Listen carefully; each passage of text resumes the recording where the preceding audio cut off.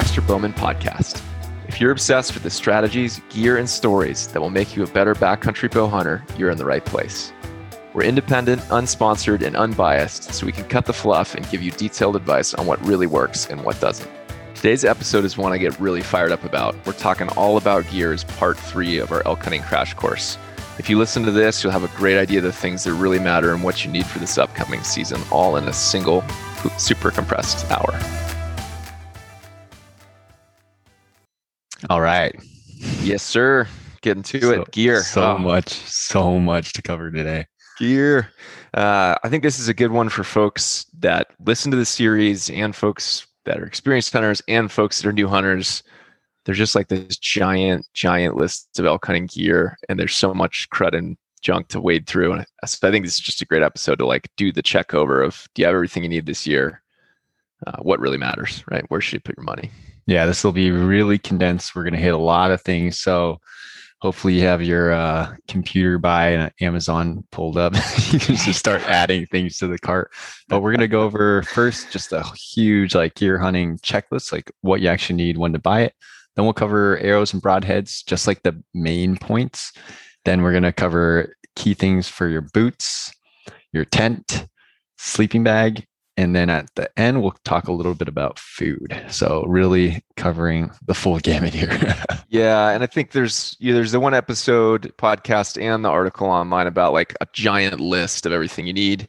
So if that's what you're looking for, you can go there. Really why we chose those things is they're the things that are the most expensive, heavy, or important. It's kind of a combination of all three of those.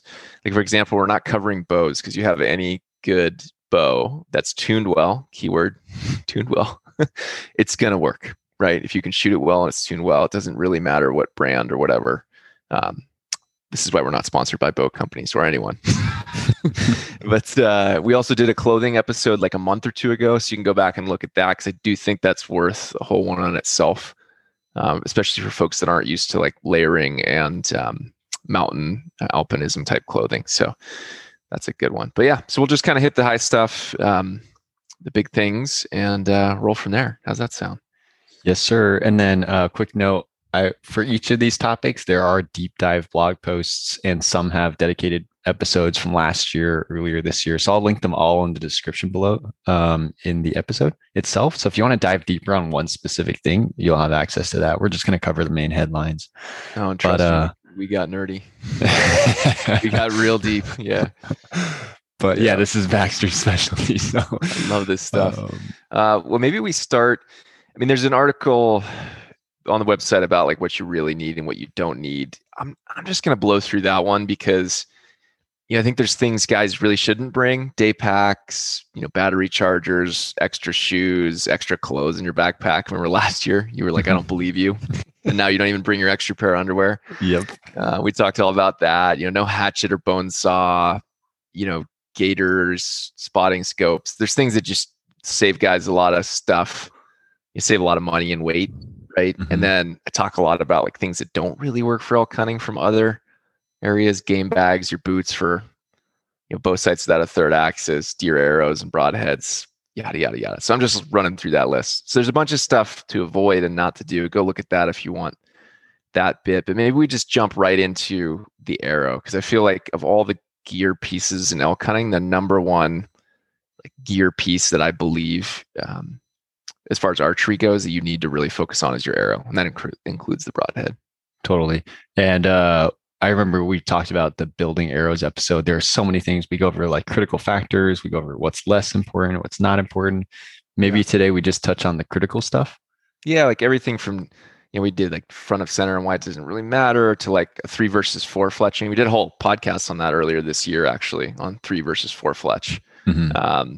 Why straightness isn't as important in spine, weight tolerance, how quiet the arrow is, why color doesn't really matter if you're not using green, some other things like that. But I think the most important thing on the arrow is weight.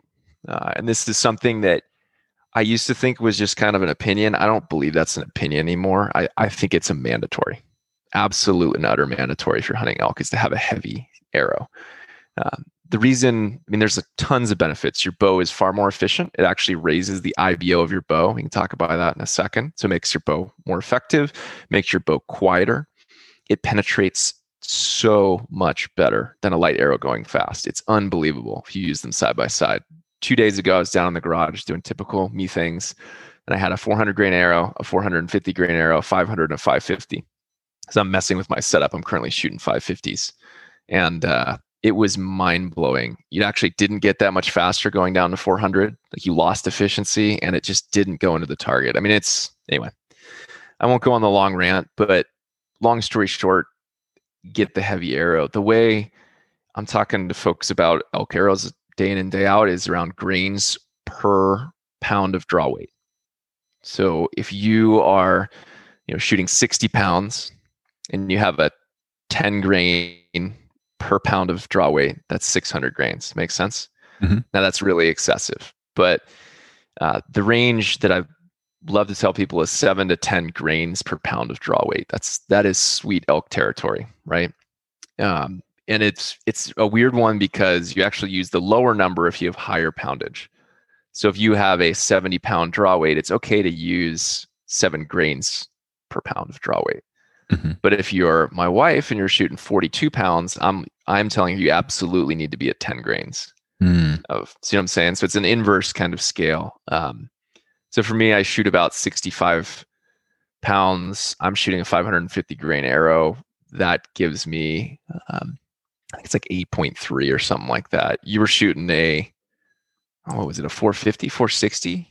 I think it was about 450 and pulling 56 pounds. So I'm in the 8 grains. Yeah, you're well into the 8s. You're even higher than me. So that's the appropriate way. As your poundage goes down, you should be going a little higher with that. So that's the reason for that, is it gives you, 2 wounds in and out, right? Every time you're going to get full penetration, which with elk is so much more important than cutting diameter. We'll talk about that in broadheads. So getting that weight, it kills me because I wanted to spend like 30 minutes talking to people through why that's so important. But that's my number one piece. So the other way to look at this too is everyone gets really freaked out about the downside, quote unquote, of a heavy arrow, which is a bad trajectory.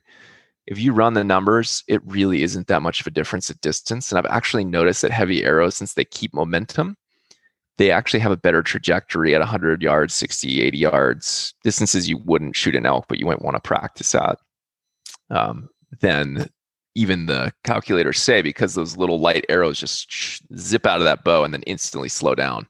Mm-hmm. It's like they hit a brick wall, versus that arrow that comes out of your bow that weighs 500 grains is still trucking at 100 yards. It's moving.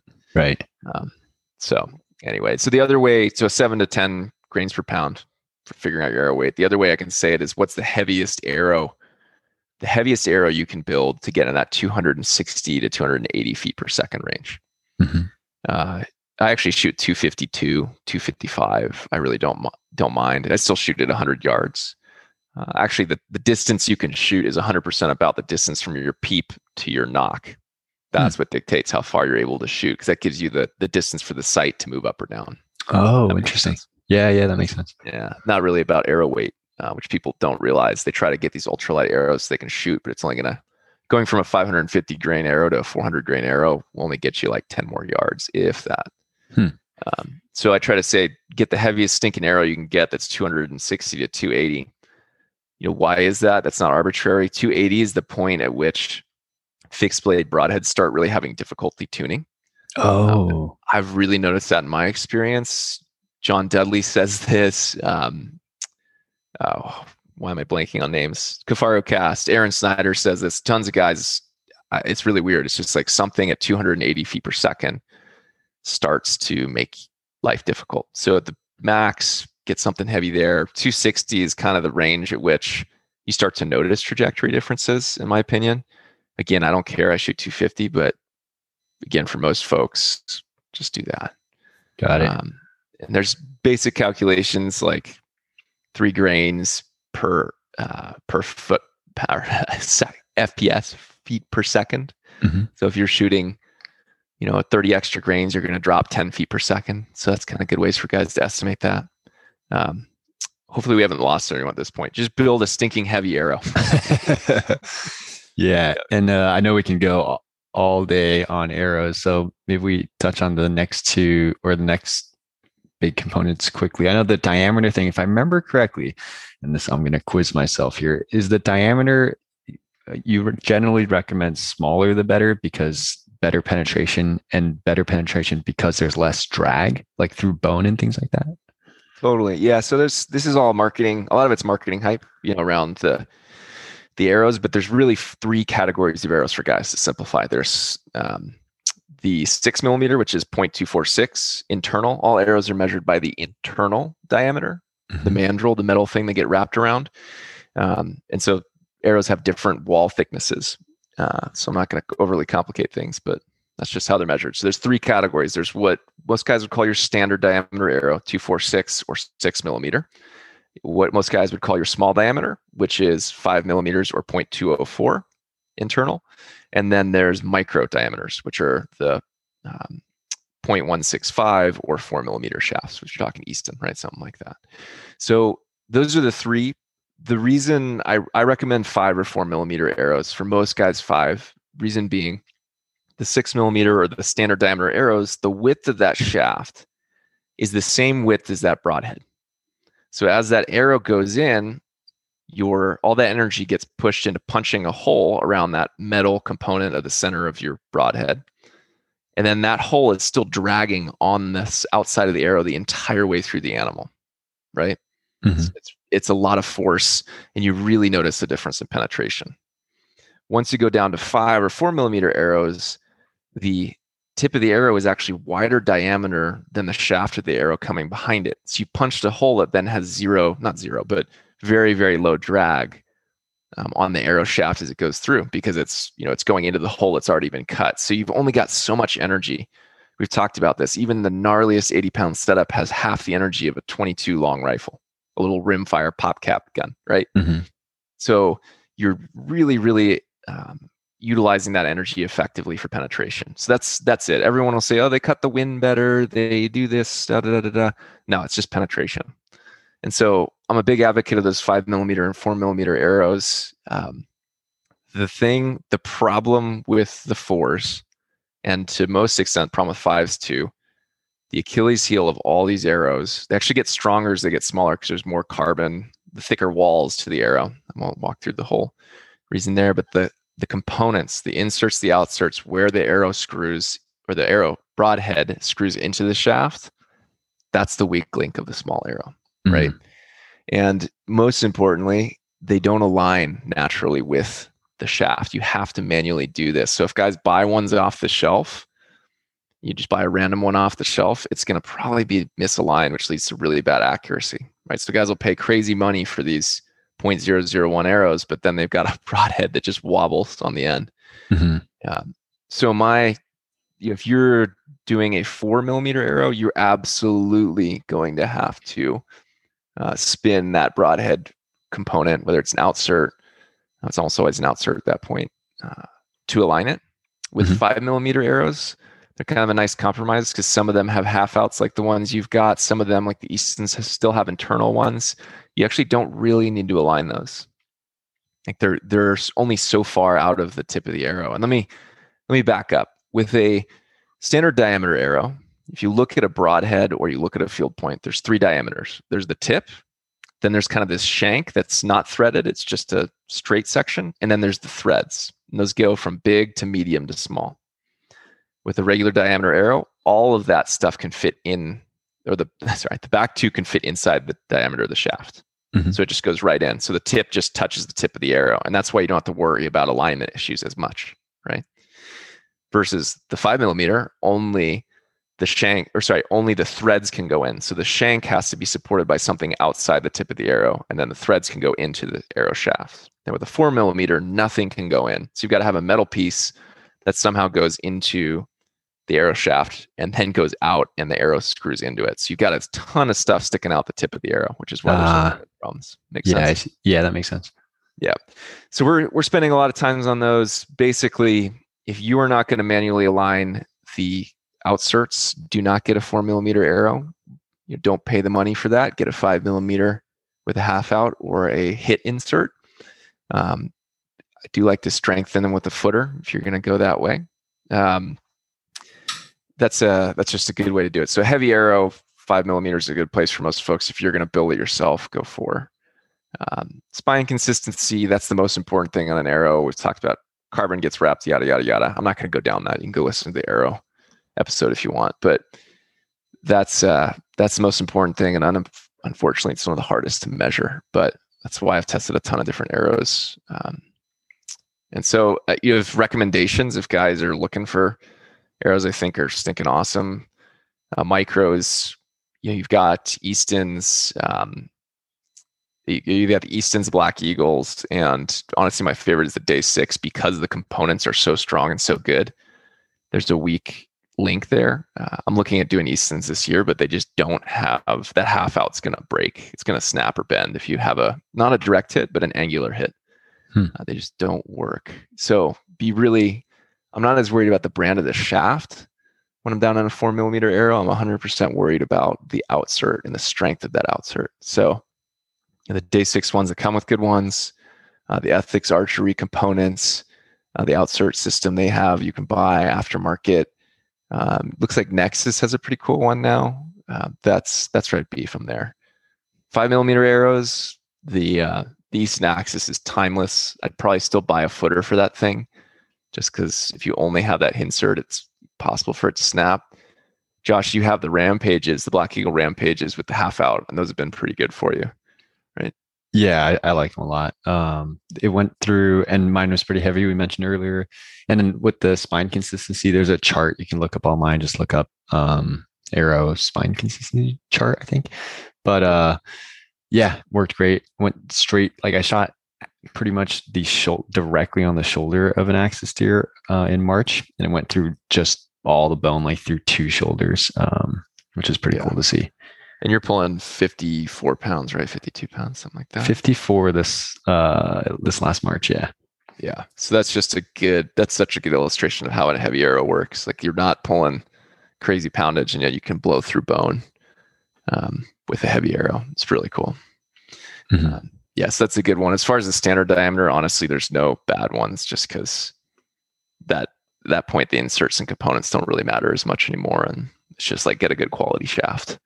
But again, I wouldn't really recommend those for elk because it's going to be hard to build a heavy arrow with that. Unless you do some crazy FOC arrow, which I won't get started on. You don't need FOC. FOC actually hurts you in the wind, but we'll get there. Yeah, so that's kind of arrows. I'm just going to stop myself from going anymore. Maybe we talk broadhead, because I think that's the other critical part that goes with the arrow. Mm-hmm. On this one too, I'm pretty opinionated because I've shot mechanical, I've shot fixed. I don't really see a world where you should be shooting a mechanical broadhead for elk over fixed unless you're really bad at bow tuning or you don't plan on tuning. And even then, you still need to tune mechanical broadheads. It's a big lie that they get away with it. So you're still going to have problems with flight. But if you're just not going to tune, you don't know how to, or don't have time, maybe use mechanical. I mean, you can only use it in a few states, Colorado, for example, and not in Idaho. But that's just my like number one thing, is just stick with a fixed blade. My other thing for these, and hopefully guys, if they're listening to this isn't one of the first episodes, they can see the methodology, the amount of time I spend researching and testing these things myself. I'm not just, pining from a place of no experience. I've only been doing this 6 years, but I've spent countless hours working on this stuff and testing. I've probably tested over 20 broadheads at this point and researched a lot more. But the other thing I think is most important for these is penetration, right? Mm-hmm. If I understand with deer, because they're thin skinned, a lot of the time, even with the light arrow, you can go through them. There's so much excess energy, and you're on a place where you might have a food plot that's 400 yards wide and it'll jump your neighbor's fence. Everything you want to do is drop it in 100 yards. I still don't think extra width does too much for you, but I understand why guys chase that. For elk, don't chase width. Just don't. Reason being is accuracy, right? Like at the end of the day, broadhead accuracy is everything. And the wider you make that broadhead, the more steering force, like a rudder on the front of that arrow it's got. It'll never be as accurate as a small one. But then equally as important, if it's a small broadhead, it's going to penetrate like crazy. And that means it's going to go through both sides. So what would kill me is if guys are going for a 1 1/4 inch broadhead versus a 1 1/8, which is kind of the standard elk one, or 1 1/16. And you get that extra 1/8 of an inch, whoop-de-doo, but you don't go all the way through the elk. So now you've cut, this tiny little 1/8 of an inch extra serration, but you don't have another hole on the other side. So you're not going to get nearly the blood trail. It's going to take you, in my experience, far, far longer time to die or bleed out, just because you got that extra 1/8 inch of cut, which is almost never going to put you into something that matters if the center of that broadhead's off anyway. And it probably, guess what? If you add another 1/8 of an inch, another 1/8 of an inch, you might be 2 inches off because your bow doesn't tune well, right? Like, I just don't see any upside to going there. Again, this used to be something I would be tiptoe around. It used to be something I was like, oh, everyone has different opinions. Now I'm just like, I don't buy it. If you can get your bow to tune amazing, and you're a guy that's got more experience than me, and you can drop broadheads on a dime at 80 yards with a 1 1/4, awesome, go for it. But 99.5% of people aren't doing that. Right. So the trade-off, or like it may not be worth it for most people. Yeah. Yeah. So that's kind of the width of the broadhead. The other thing that's super important for elk is the way it's designed, right? So two pieces of that. One is strength. Like, it's got to be a strong broadhead. Basically, all I'll say there is use one that's proven. Use one that people have been using for multiple years and say, hey, this is solid. That's all there is to it. There's no other way for you to know. That's easy, right? Unless you've got a mechanical engineering and finite materials analysis software test rig. So probably not going to happen. So you've got that, right? And then the other bit to penetration is the blade angle. So people really, really don't think about this one. There's a bunch of different blade layouts. There's 2 blades and bleeders, 3 blades, 4 blades. But really, if you look at the front of that blade, the closer that blade angle is to the parallel to the shaft versus 90 degrees to the shaft, the better it's going to penetrate. Mm-hmm. Does that make sense? So kind of relaxed blade angle. Yeah. So it doesn't, how do I say it? It's like physics, right? It doesn't, it slides in easier. Mm-hmm. Yeah. So it's, when people cut, one of the things you'll see amateur people with a knife doing is they push that knife. They take that knife, right, they hold it in their hand, and they push it straight away from their body. That is the single worst way to do it. Blades are designed to cut by sliding. Right. So if you want to cut something, slicing, you pull the blade across it, right? Mm-hmm. And that's a really exaggerated example of a 90-degree blade angle versus an almost 0-degree blade angle, pushing it into something versus pulling it across. And so if the more those blades are with that arrow, the less they're going to have a difficulty cutting through something. So really laid back blade. This is really hard to talk about on a podcast, but you'll see some of these 2-inch wide whitetail blades where the blades are sitting almost 90 degrees to where the arrow's going. They're just like sticking straight out the sides. Yeah. That thing is going to just die when it hits an animal, which is fine for a light-skinned deer, but for an elk, not so much. It's like swinging an axe and hitting something versus like a dagger, just like just right into it, slicing like a spear or something. Yeah. And I've talked to guys that have shot. Heck, we talked to Paul Elknut, and he shot over 200 elk, and he's using a Viper trick, right? Which is the same design that Iron Will Day 6 kind of look like. It's that 2 blades with bleeders, very relaxed blade angle. That's just kind of the elk broadhead, right? And so, as you talk to guys that are more and more experienced, you see they're all kind of using something like that versus this, extra wide cut, really steep, crazy. That just doesn't work. So practical recommendations, I've shot the Day 6 Evos. I love them. They're S30V, so they don't rust. They've got a great edge. Iron Will broadheads are fantastic. You hear that from a lot of people. Downside is they can't rust.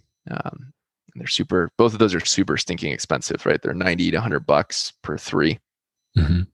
Say the best value one on the market. I've pretty rare. I just say one thing, but the Slick Trick Viper Trick, specifically the Pro Series, which is stainless steel. You use the non-Pro Series, they're totally fine. Mm-hmm. That's what Paul used. That's what tons of guys used. I used that on my first 2 elk. That's like a $40 for 3 or 4 kind of thing. And that's a great option because it's super relaxed, right? It's a great, just kind of mass market one. Budget broadheads, I don't really believe in budget broadheads. I don't really think you should be skimping there. Skimp on your arrow, skimp on your bow, skimp on everything else, but put a good thing on the end of it. Because when you go through a year of research and a few $1,000s worth of effort and you send something through the air, you want something good on the end. Mm-hmm. So anyway, is that coming off crazy? Am I sounding like a preacher over here, Josh? Just ranting about things?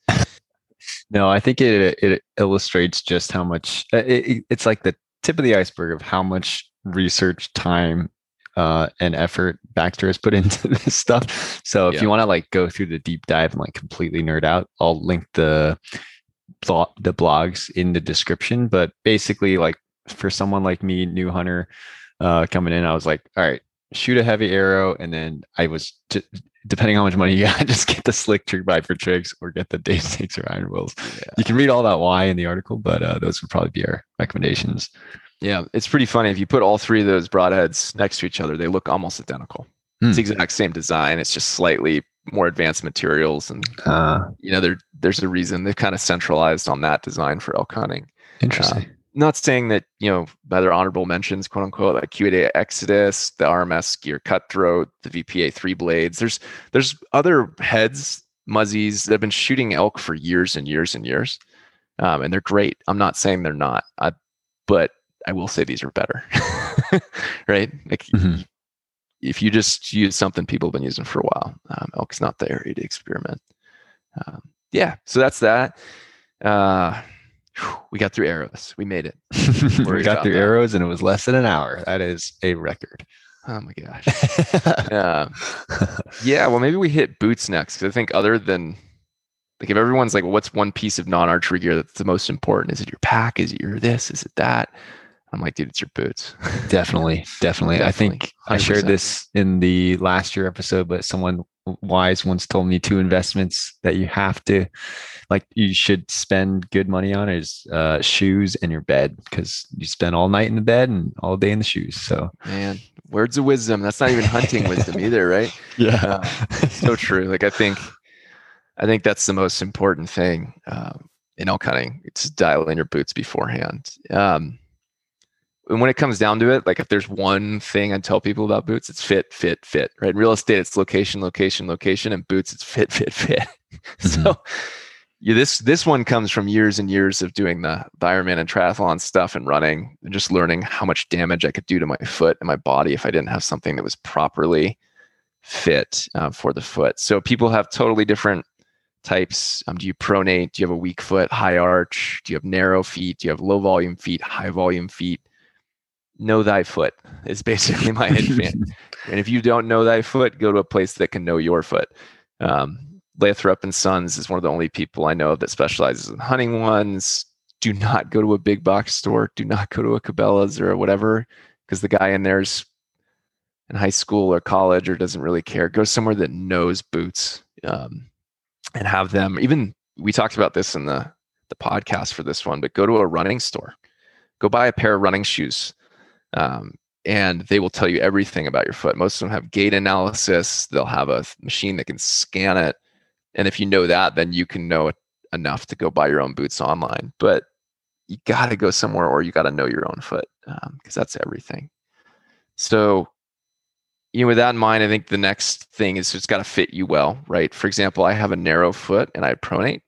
So I need a stiffer boot, and I need a boot that has a narrower fit. The La Sportiva Trangos are money for that. Very stiff. As far as stiffness, there's kind of 3 levels. There's 5 levels overall. But there's only really 3 that you'd matter for elk hunting. There's like your standard running shoe, flexibility, just complete no support. You never want to use that for elk hunting. There's kind of like a hybrid boots that people use for light hiking, where these are a Mhm. lot of the ones you'll see at REI, right? These are the ultra lightweight ones. If you have a super strong foot and you're not going to do aggressive terrain, you can get away with that. Then there's like a traditional backpacking boot, right? And this is the most heavy duty ones you're going to see at REI. This is a good all around one. This is what you got, right? You have the Solomons. Yep. The Yep. Solomon, is it the GTX? No, the Quest. I think I have the Quest. Yep, the Quest 4D3 GTX. There's always some new version of it, but that's a great bang per buck. That's actually one of our racks for sure. Mm-hmm. So that's a good one if you've got a moderately strong foot and you're not going to do hyper aggressive terrain, where you have a super strong foot and you want to do everything. And then there's one more level up from that, which is like a hybrid mountaineering boot, which is what I'm using, or 3-season mountaineering boot is what it's called. And that's for people that have weak feet. You're doing very nasty stuff. You're truly going up, 45-degree surfaces with a boot on, with a backpack on, right? You noticed that last year. Remember, we were side hilling and you're like, wow, dude, you're just like cutting into the side of the mountain. Mm-hmm. Yeah. Especially in like the softer terrain where like this, I think you mentioned like the softer the terrain, the stiffer the boot, right? Yep. It's better. Totally. Yeah. So yeah, yours was just cutting and just creating edges like in the mountain where my boot was just a little too soft. So it was kind of bending a little too much into the mountain and not getting as much traction. Yeah. And the inverse of that is that when I'm on, like I can get blisters from my boots if I'm just walking down a hard packed trail. Right. Because they're so stinking stiff, right? If you notice, like you just said, the hardest surface is concrete. You wear the flimsiest shoes, running shoes. Mm-hmm. And then the softest surface is ice and, snow, stuff that's completely got no support. You use almost rigid soles. Right. Mountaineering. So there's no perfect boot. No boot will do everything well. It's about finding that compromise that works for your foot. Mm-hmm. So that's kind of it. The only other thing I'll say is like, your weight is really important. Really important. People don't realize, I was screwing around here hunting turkeys and I switched between a pair of Las Sportivas, the Trangos, which are moderately heavy mountaineering boots. I have a pair of Salewas and a pair of Solomons that are like medium and then ultralight kind of boots. So like, I have basically category 4, 3, and 2. And it is a very noticeable difference when you go up and down. And all the ones I have are very light for their category 2. What people don't think of, it's like biking. They always say that extra gram on the outside of your wheel is the most important one. It's those boots, you lift them and set them down multiple thousands of times every hour, right? Mm-hmm. And so another pound that you're lifting and setting down at the very end, it's leverage, right? The longer the rod, the more leverage. The very, very tip of your foot, that's tough. It's real tough. And so, really, really avoiding super heavy boots. The Trangos is about as heavy as I'd want to go these days. And oh man, should I go on my rant against leather boots? Do it. You can get away with leather boots. This one's not critical, but I just hate them. I hate them. They don't breathe well. They wet out. That means they get moisture in them and they do not dry. So that means your waterproof layer doesn't work. They don't breathe. So your feet get clammy, which means you get blisters.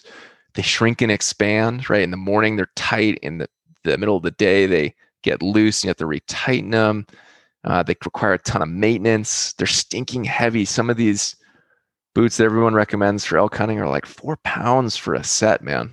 They're insane. They're effectively ankle weights. And yet they're still, when everyone talks about elk boots, they're one of the number, I'm not going to name names just to be mean, but these giant 8 or 10 inch high full leather boots, I mean, you are handicapping yourself. Mm-hmm. You legitimately will hike a mile or 2 less than someone that's got lighter boots on every day. So I've got some strong opinions today, don't I, Josh?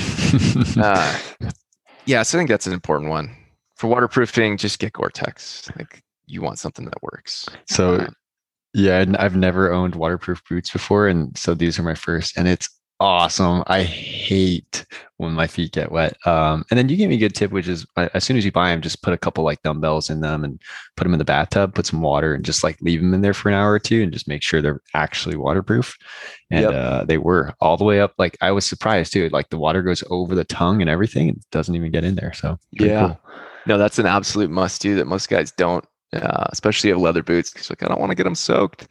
But the reason being is Gore-Tex offers a warranty if you have a Gore-Tex boot, and all the manufacturers usually have like a 30-day warranty at the bare minimum. But if you buy these boots in April and then you go to elk season and you get wet or there's a leak, you're hosed, right? Like you are really hosed because you're going to spend the whole week. You definitely don't want to go buy a new pair of boots you haven't broken in. That's the worst possible outcome. So yeah, just put them in the bathtub, put the water level up to right where you can tell where the water can get in as high as it can go, and just let them sit there. And if you can feel moisture in the boot after an hour or two, then send them back, get another pair. Yeah, and then socks. I mean, I think the sock system is really important to get a really good quality pair of merino or synthetic. I'm a big fan of merino because it doesn't stink as much. Like, and then a liner sock. That's my number one hack for boots. Get a liner sock. Yeah, they prevent blisters like no other. Like nothing else you can do. Nothing else you can do can stop blisters like a liner sock, because it allows your foot to slide inside the sock. So if there is like a rubbing or a spot, it doesn't transfer that to your foot. So yeah, it's like sock to sock. Yeah, it lets the two socks kind of slip on each other. Instead of one sock just on your skin. And it's that rubbing back and forth, that friction that creates that blister. Yeah. Yeah. So that's kind of all my advice on boots. And anything else I'm missing, Josh? I think that's kind of it. I think that's good. I think for the people who want to deep dive, go to the blog. And then if you want to just take a few actions now, if you don't know your foot, just go to, like Baxter said, any like higher end running shoe store, just look up in your local area. They usually will you run on a treadmill and they'll record it. You can step on these things. They'll tell you about your arch. So at least you can go learn your foot there. You don't even have to go buy a pair of shoes, but just learn them and then go get a boot that fits your shoes. Yeah. We have some recs up there, for different types of feet. Generally, like German brands tend to be wider, the Loas of the world, right? Italian brands, Scarpas, tend to run tighter. Crispies are somewhere in the middle. So Salomon Quest 40s you had are great. Loa Renegades, if you're going to go leather. Crispy Wyomings. I love the La Sportiva Trango Cubes.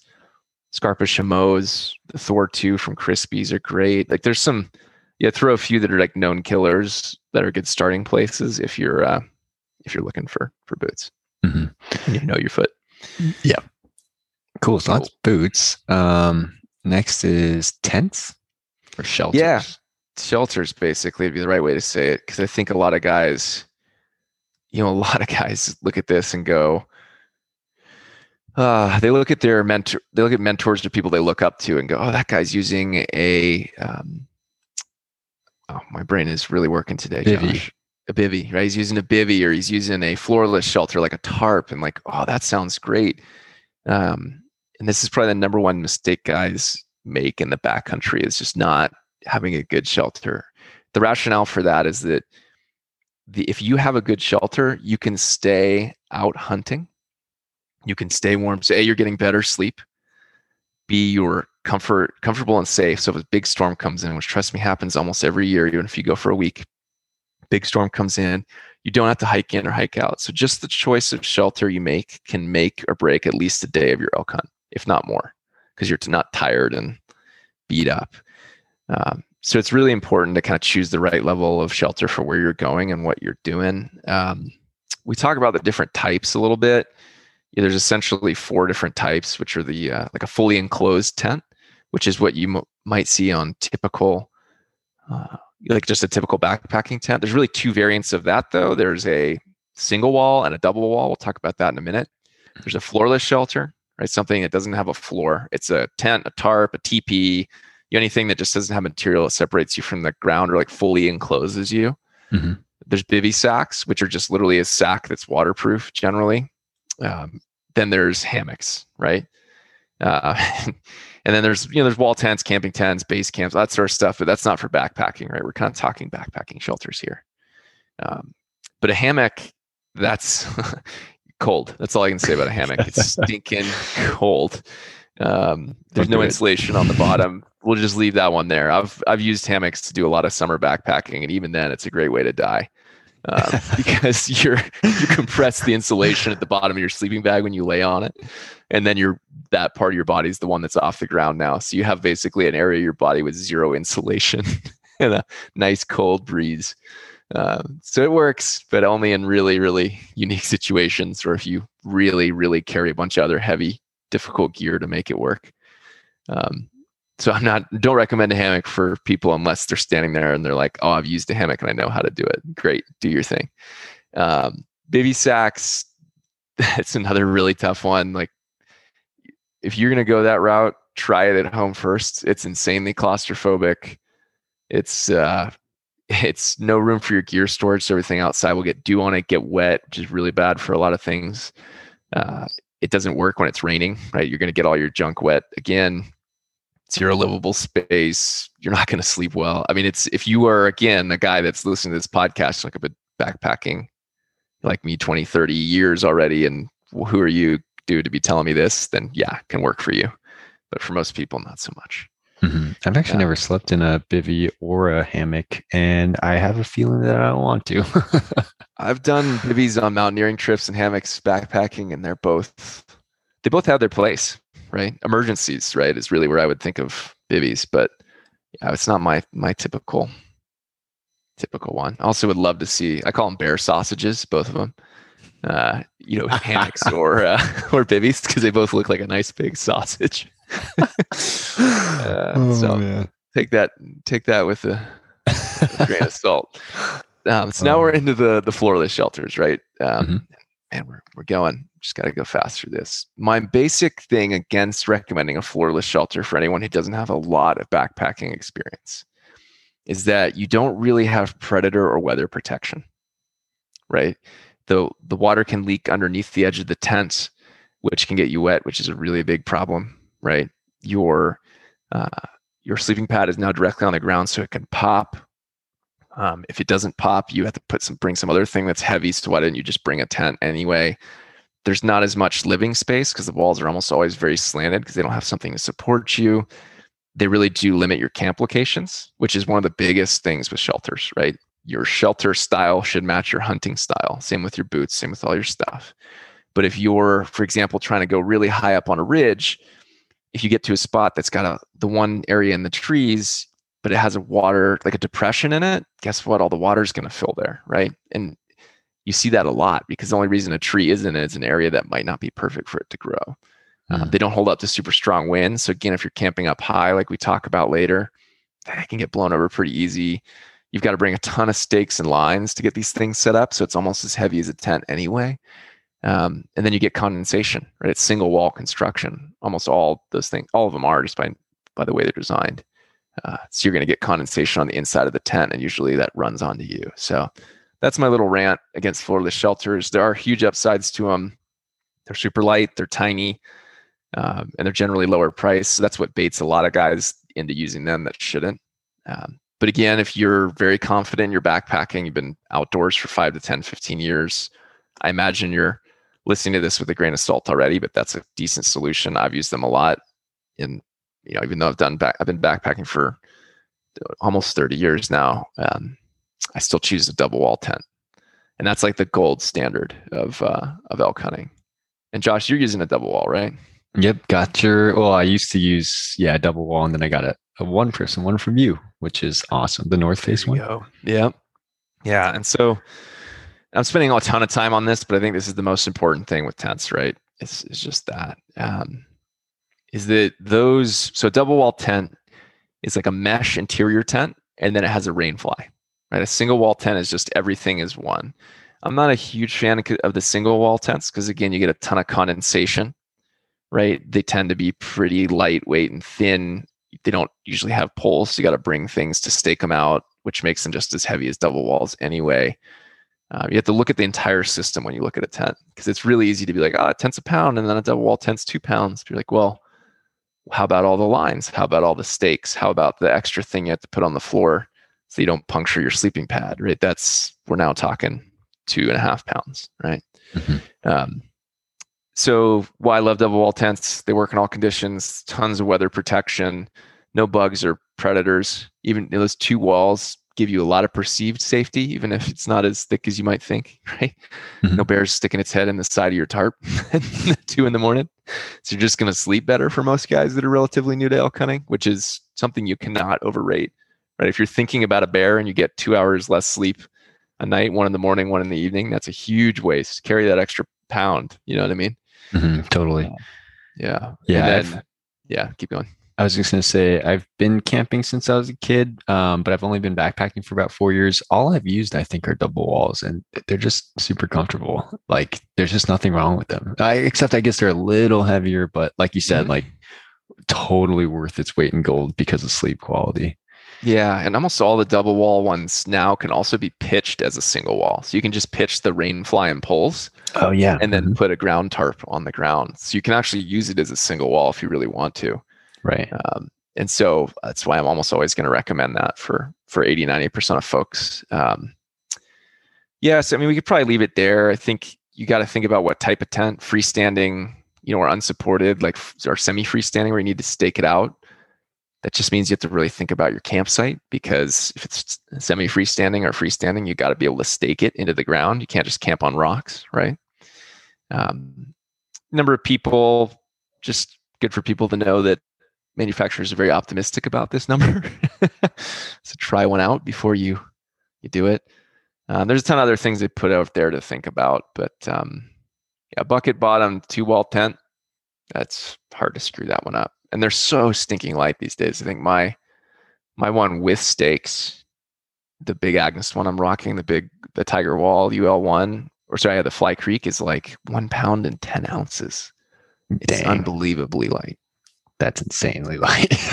Yeah, that my sleeping bag and my sleep mat, and they're all, me, I really, really care about my sleep quality. They're all like thick sleep pad, most durable version out there, warmest one out there, very warm sleeping bag. That tent, which is super windproof, all of that comes to under 5 pounds.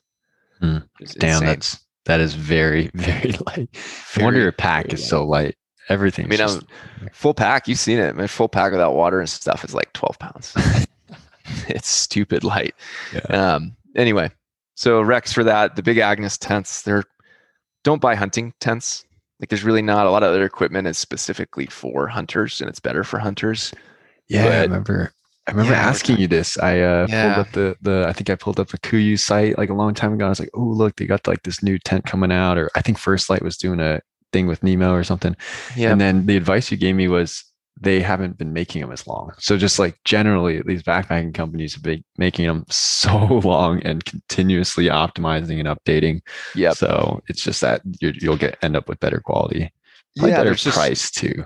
Yeah. And there's just no features that make them better for hunting. Really. Like the only thing might be they're a little more extreme, like weather resistance, but you can still find those tents, and Big Agnes has been doing it for 30, 40, 50 years now. So it's pretty hard to beat them. I've tried. I've looked at everything else. Big Agnes generally runs away with it. Tiger Wall, the Fly Creek, the Copper Spur HVUL2. I have that for 2 people. REI has some really good budget ones. The Half Dome is a really good one. I think you had that before my North Face tent I gave you, right? I used a Nemo actually before that. I got it at like a REI garage sale, $100, 2-person tent, super comfy, just heavy. It was like 5 pounds, probably like 4.5, something like that. Yeah, and Nemos are good. A lot of these other companies are good, and you'll save maybe $100, $200 on Big Agnes. So just pay for it in weight and quality, right? So basically just an REI one, a Big Agnes one, Hilleberg if you really want to drop money and you want to have the most durable tent on the planet. Like if I'm in a massive storm on a ridge, there's no other tent in the world I'd want to be in other than like a very strong Hilleberg. But it's like $800. Dang. Big Agnes is like $400 or $500. Okay. Yeah. So those are good ones. All right, we're moving through it, Josh. What else, man? 2 more things: sleeping bag and food. I think sleeping bag, we're going to go pretty quick. I mean, you talk about like quilts versus sleeping bags. You've mentioned how like most people, like maybe 90%, will just do better in a sleeping bag because it just gets a little cold, like especially at the end of the season. Yeah. You can go into all the insulation, things like that. I think, Yeah. should we go into all that or should we just give them the Rex or what? I think just go Rex and just go quick because this one's not as big as the others. Basically, like the tarps, people get baited into the quilts like we're talking about. Temp ratings and sleeping bags and quilts are completely off. They use an EN rating system, which doesn't match real world. Go look at the article. I go through that whole thing. Oh yeah, it's about survivability, right? Not comfort. Not survivability, not comfort, right? So I would always say that your quilt rating has to be at least 10 degrees lower than your sleeping bag rating. Right. If you do that, they're almost the same weight. So why in the hell are you using a quilt? Again, if you're someone that's been doing this for 10 years and you're comfortable, I'm not down talking your choice. We're just more talking like that, the general person that wants to go backpack. And I use a sleeping bag. I've been backpacking 30 years, right? Yeah. It's funny, the survivability thing. So it's like, do you want to just survive the night or do you want to be comfortable? You do not want to, quote, survive a night in elk country. I think for most people, this is a good thing to hit. Most people in September, elk country, 9,000 feet, 8,000 feet plus, it's going to get down to 30. Your bag that's rated at 20 degrees, even that's going to get a little cold. So if you want to be totally warm, 10-degree bag. Yeah. And then you should know whether you tend to run hot or run cold. I tend to run cold. But yeah, the Rex, maybe we start with the budget. I've actually bought this one 5 years ago now. The Kelty Cosmic 20. It's super cheap. It's like $100 or 120, something like that.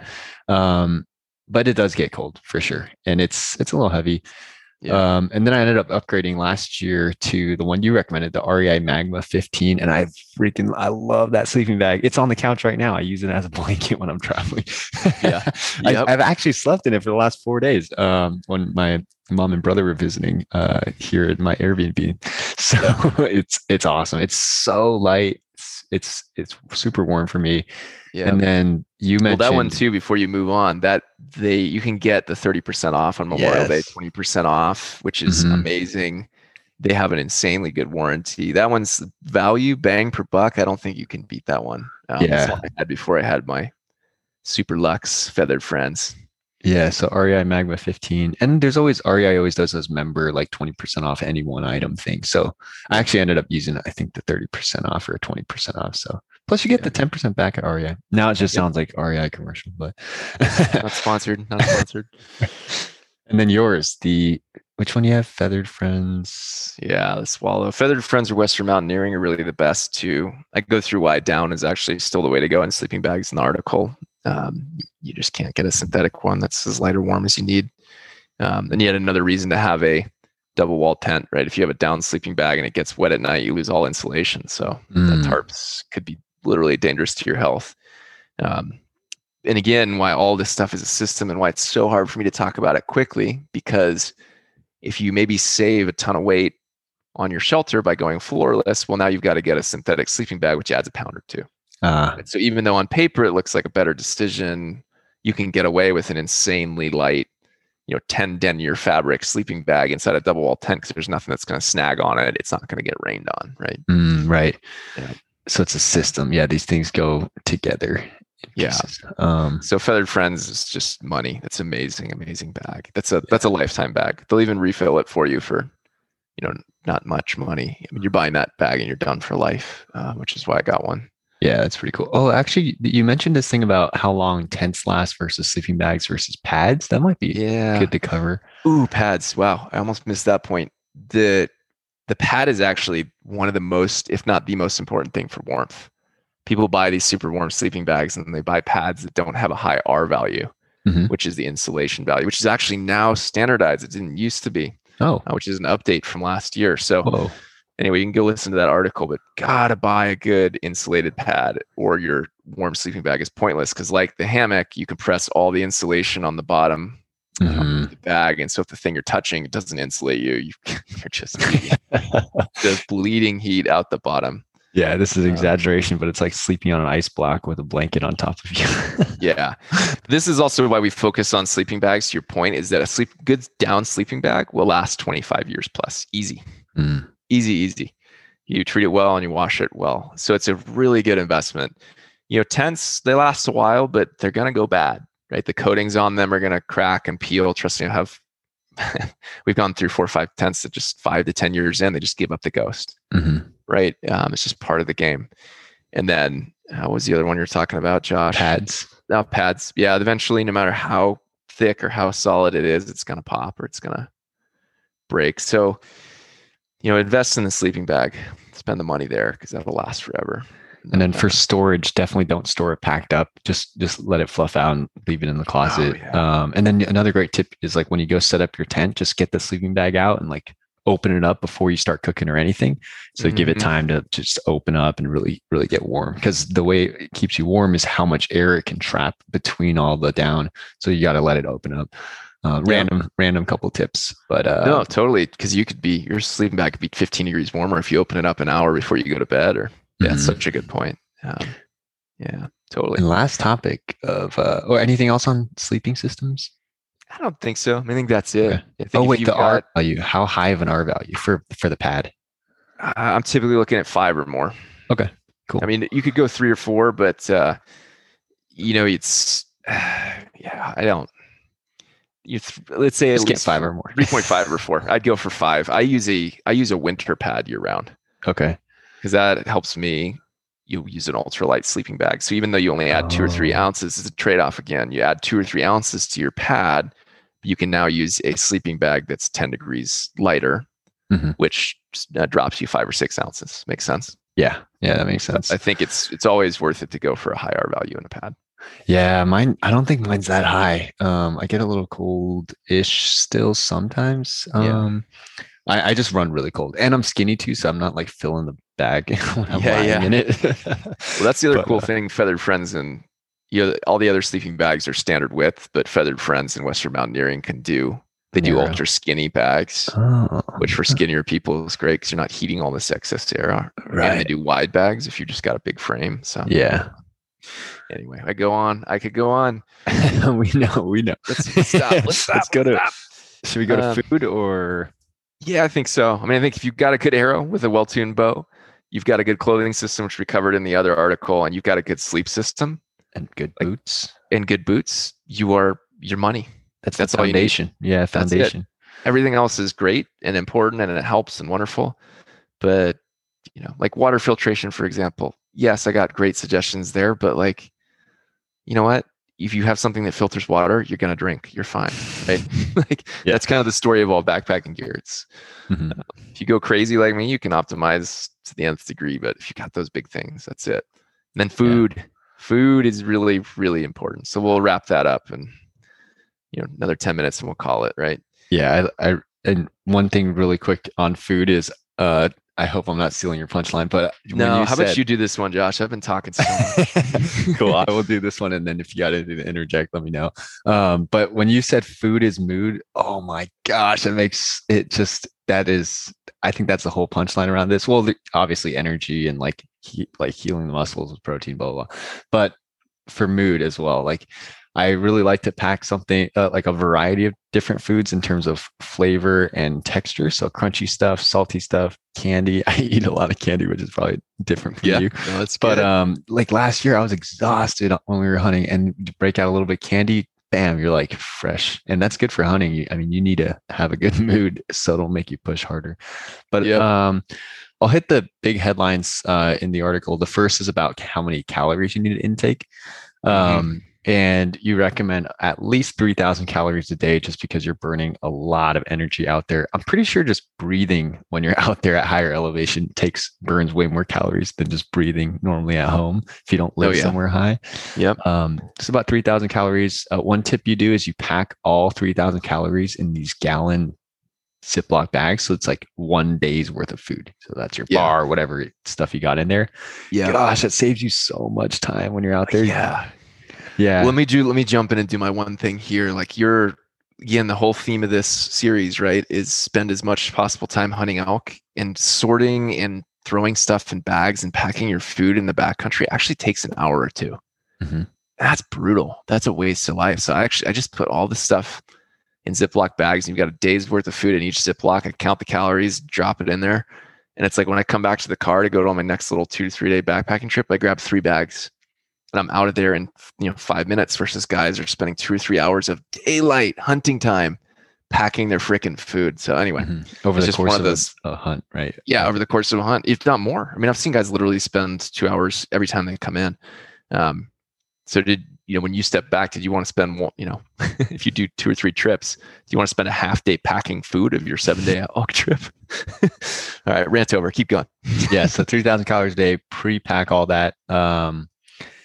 Sugar, people are scared of sugar, but when your heart rate is in those higher, zone 3, especially 4 or 5, when you're hunting, maybe not all the time it's like that, but sometimes you're going uphill, like you're burning a lot of sugar. So it's okay to eat sugar out there in those situations. I think, I mean, if I'm optimizing for performance when I'm out there, not necessarily for health, but it's not like I eat this stuff every day. You talk about when you eat. I'm on the same boat as you. I don't really like any, even at home, actually, in my daily life, I'm not the kind of person who likes to eat like 3 big meals in a day. I just get food coma really bad. I get tired. I get this mental fog.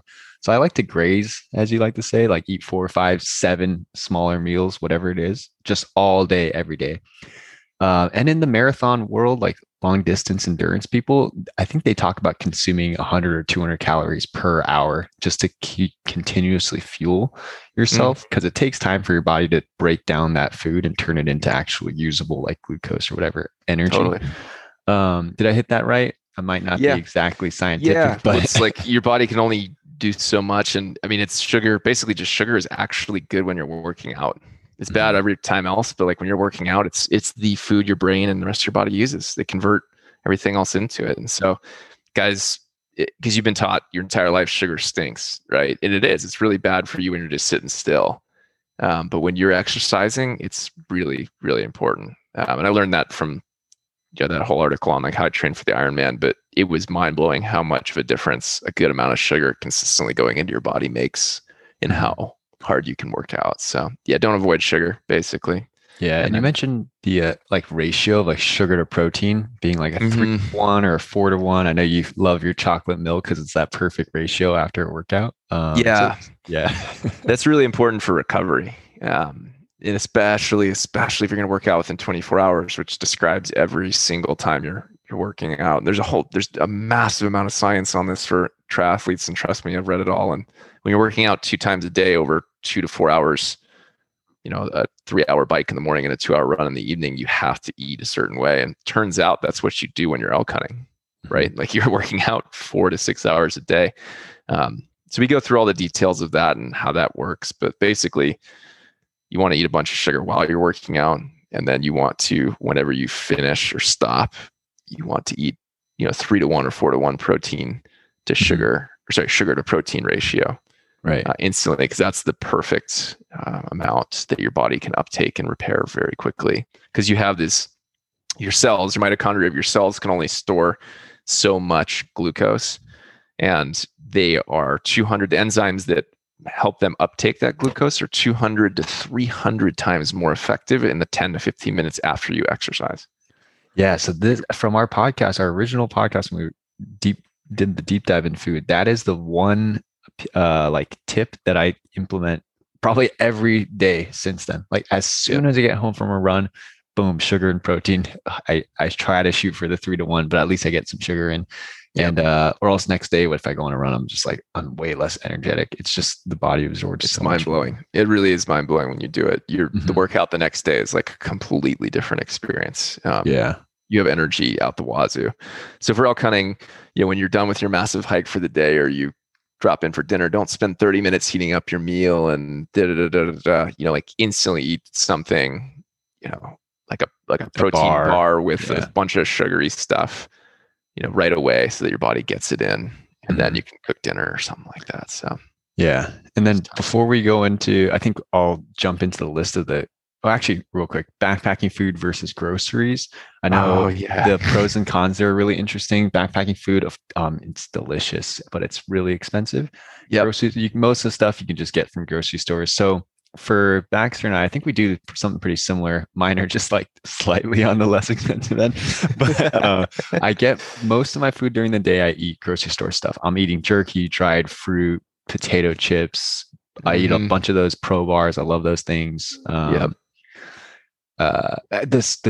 salami and crackers was a great tip, Yeah. and they're so delicious. Peanut butter and when you're out jelly there. for crying out loud. Yeah, PB and J's, granola, like instant stuff. So that's what I eat during the day, and then I like what you do, and I just copied you, which is save one of those freeze-dried meal for dinner. It's just like a lot of calories at the end of the day. Plus, food is mood. Getting one hot meal is just so nice. It's so nice. So I like the pad thai. I love the pad thai and the beef stroganoff. Those are my two go-tos. Yeah, we need to do Rex here in a sec, but to fully hit the grocery store thing, like backpacking food is insanely expensive. Like if you want to do an REI and plan your days, it's going to be like $50-$60 a day. Like go to a steakhouse if you're going to spend $60. You know what I mean? Like don't spend it on that stuff. So they also have limited nutrition, right? They don't really have things that have good fiber. So if you want to be super blocked up, go buy backpacking food, right? And they don't really have a lot of options per se. They're few and far between. Like you have to buy it online. And so if you're used to doing that and you run out of food or you bury your food or you lose it, and you're in an area where it only has grocery stores, now you're hosed because you're not used to what you go buy and what you do, right? And then you also don't want to eat that food later most of the time. Like a lot of the stuff I'm eating when I'm backpacking, it's stuff that I would be comfortable eating sitting down every day. So that's my rant on grocery stores versus backpacking stores. Buy the majority of food from the grocery store. Yeah. But yeah, let's do the Rex. Let's just, because that's the best part of this entire thing. It's just like what food is great. Oh, one thing on that list from the grocery store, those Idahoan freeze-dried mashed potatoes, dude, they're so good and they're so light. All you do is add hot water, and then the tip you did was add in the bacon bits that you normally like put on a salad or something. Dude, so good. I ate a lot. I ate a lot of mashed potatoes and bacon last year. Yep. And that's a fantastic one. It's like couscous too. Those two in my mind are the two greatest starches for backpacking you can buy from a grocery store because they both cook super fast and you can actually put them in your freeze-dried pouch with your other meal. So if you're like, this freeze-dried Mountain House or Heather's Choice or Off Grid or whatever it is has only this many calories, well, you just dump in a huge thing of Idahoan potatoes with it. And now you've got your extra 400 calories. It adds to the taste. It's a really good hack. Yeah.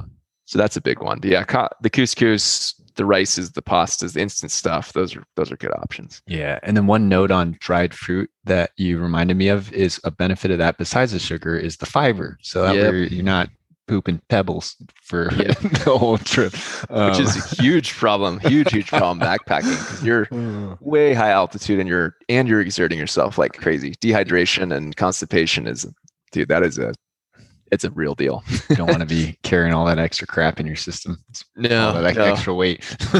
Yeah, literally. So yeah, I love dried fruit, man. Love it. I'm mangoes especially. I mean, so mangoes. Good. So good. Dried kiwis are delicious too. Pineapples. They taste good at altitude. We went to the science of that and why your taste buds, like why everybody likes ginger beer at altitude. And it's crazy science, but we won't do that here.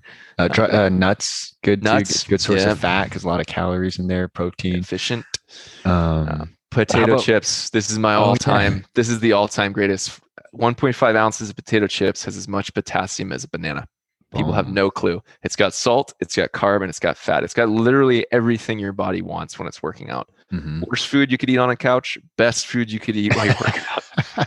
And then you have an interesting thing you do with this to save space is you crush them, not like into powder, but like at least it probably saves it reduces that space of that potato bag down to like half of a Ziploc bag. So I get a Ziploc bag, I crush them, I dump them in there, and then I don't have to get my hands all greasy. I just shovel them in. Like I just tilt the bag up. Pour it in. Yeah. Oh, it's freaking so good. I'm going to go eat some for lunch. Dude, I'm getting hungry now. How about the freeze dry? Like I know you got some of your like really nice bomb ass, like really good. Ones, like the Heather's Choice. Heather's Choice is good. Off Grid is really good. You've got my Mountain House go-tos. The beef stroganoff's really good. Breakfast skillet, even for dinner, amazing. Ooh, that's a good one. The other ones that are winners, but those two, almost everyone I've ever talked to is like they're all stars. I'm a big pad thai guy. I like the spicy out there. That one's so good. But that's not. Is that Peak Nutrition, the pad thai, or is that the pad thai's Backcountry Pantry? I think Backcountry Pantry pad thai. Like that's a winner. That's like an that all-time one. winner. But like the chili mac, biscuits, gravy, chicken dumplings, spaghetti, those are other ones, but just depends if people like them or not. Mhm. Granola and milk and blueberries is an all-star. That's a winner. Yeah, you talked about the Thai curry for good to go foods is another really good one. Tastes good at altitude. Heather's Choice, I love some of her stuff. It's super dense and it's really protein heavy. Mhm. So it can be hard to pound in one sitting. Honestly, I like to split them with my wife or someone Yeah. else and then have a lot of other things. Mhm. Off Grid Food Co. makes some really good ones.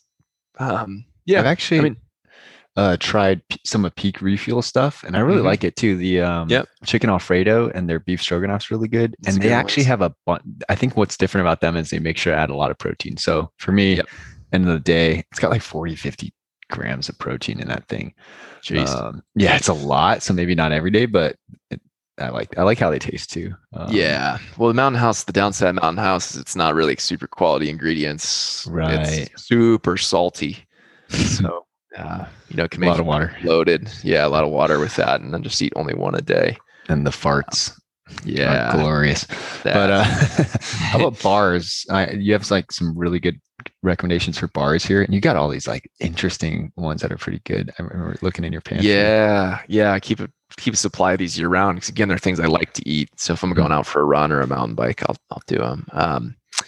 And these, if I'm spending money on these things, they better be good, right? Because they're expensive, and you can Mhm. also buy them. I tend to buy them in bulk.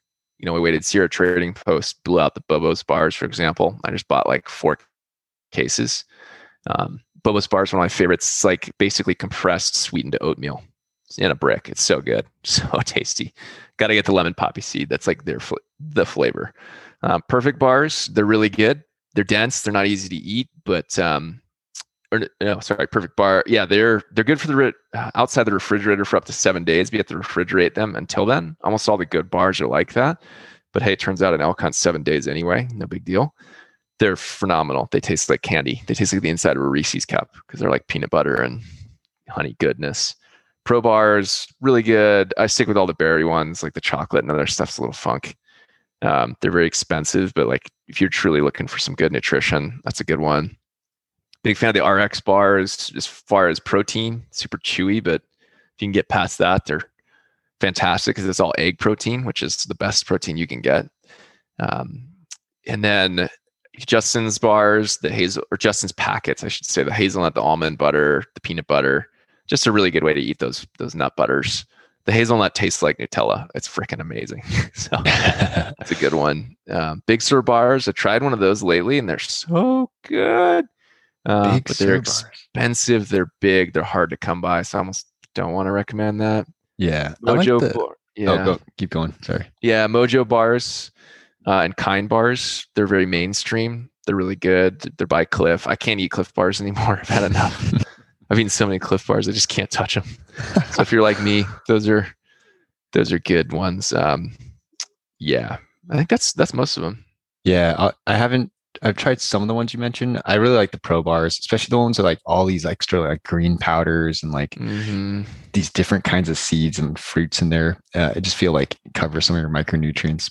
That tip you gave about putting a pro bar or any bar in your pocket when you go to sleep and just wake up, bam, first thing breakfast, just eat that bar. It saves a lot of time and it keeps that bar from like getting super cold and like breaking your rock teeth. hard when you're trying to eat it. Yeah. So, well, I'm not a big fan of cooking in the morning because you got to burn sleep hours and it's so much work and effort and it's noisy, elk here, yada yada yada. Right. So I'm not a big fan. Oh, RX or Z bars.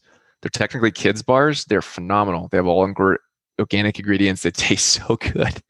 I love those things. I eat them by the bucket full because you can get them at Costco, for example. Right. Right. I mean, that's pretty much food. Maybe we hit a few little tips and then just call it. But cool. Hydration, I don't think you could ever under or overweight hydration. Like you just got to drink like crazy. I mean, I have a 3-liter bladder and I probably fill that thing at least once a day. So, I mean, 4 or 5 liters a day. You got to hydrate like crazy when you're out there. Mm-hmm. We talked about the Ziplocs, making sure you've got extra food in the truck because the worst thing possible is you just like cannot eat something out there and then you have to eat it because it's the only thing you got. Yeah. The last tip on this, the long handled spoon. Oh my gosh. yeah, Those yeah. spoons are expensive. Even the short ones are like $8, $10, and the long ones are probably like about the same. I bought a short one a while ago and I just was like, screw it, I'm getting the long one. Because then your knuckles get all like sauced up when you're trying to eat those backpacking meals. So that's a good tip. I don't carry a knife or a spoon. Well, I carry my butchering knife for the elk, right? But I don't carry like a separate eating knife or spoon or spork or whatever. I just have a long handled spoon. That's the only utensil. It's so good. So got to get one of those. And then the last thing I'd say is make sure to cook the meals long, freeze dried stuff. Yeah. Because all the racks are for sea level. And right. boiling water isn't as hot at that altitude. So you always add like 1.5. Because guys all the time are eating these chalky meals and like, what's wrong with that? I've definitely bitten into some crunchy, spongy chicken. yeah. But anyway, I think that's pretty much gear. Like we've compressed a ton in there. If guys want the nitty gritty on like what rangefinder or what little, piece, they can go find that in the article. But like if I just had this 1.5 hour conversation with anyone going elk hunting, I'm going away and I'm like, I'm very comfortable. They're going to have everything they need to be fine. Right. So. Cool. So we covered a lot there. So yeah, have at it. I'll link all the deep dives in the episode description if you want to go check them out. But hopefully that gives you a good overview of like the big fundamental gear items that you need to prepare for elk season. Yep. And that's it. So we're going to do one more of these things on all the kind of the strategy and tactics bit. We're moving super fast. Let us know if you guys like this or not. It's a good way to kind of get it all compressed into one. And we will be back with a bunch of other cool episodes soon.